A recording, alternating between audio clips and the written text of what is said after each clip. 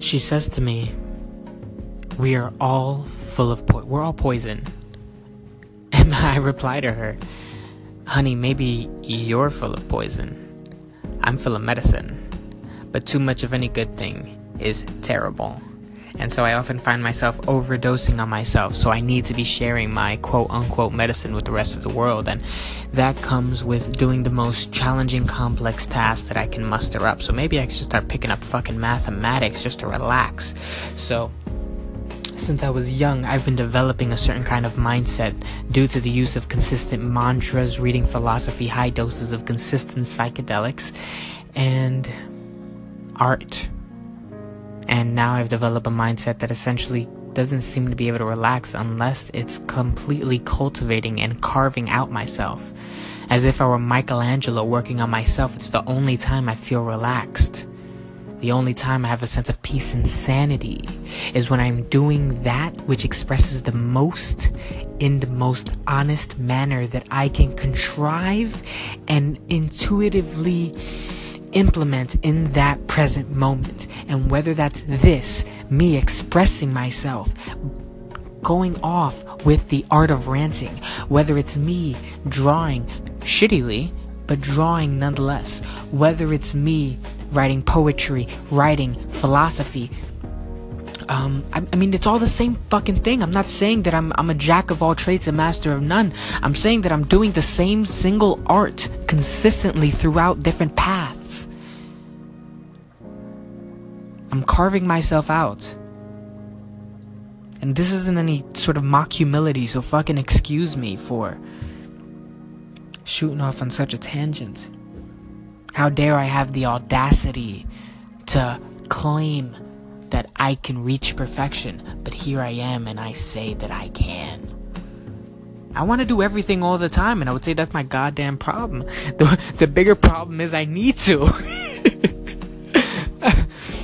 Absolutely, the bigger problem is I absolutely need to. I can't stop reading. Something in this mechanism has a thirst for knowledge that is unquenchable. And it's not fucking satisfied with just books, and it's not just satisfied with experience, or it's just not. It's not. It needs to be doing the hardest thing possible, and unless I can align myself to have extremely disciplined habits, yet completely immerse myself in the chaos of everyday living, unless I can pull from both polarities in such an extreme, I can't stand on the tightrope to feel my balance. I'm on a razor's edge at all times. Don't mistake my perky, calm energy for laziness or uncertainty. I know that I don't know, and I live my life that way. I have no other choice. Curse and a gift. What am I willing to sacrifice for this curse and gift? My relationships? Yes. My family? Absolutely. My body? In a moment. My mind? In a second. My soul? What soul? That's how quickly I'd give it all up. Because this thing eats away at me. It devours me in order to create a new self. I have no other choice but the path of paths.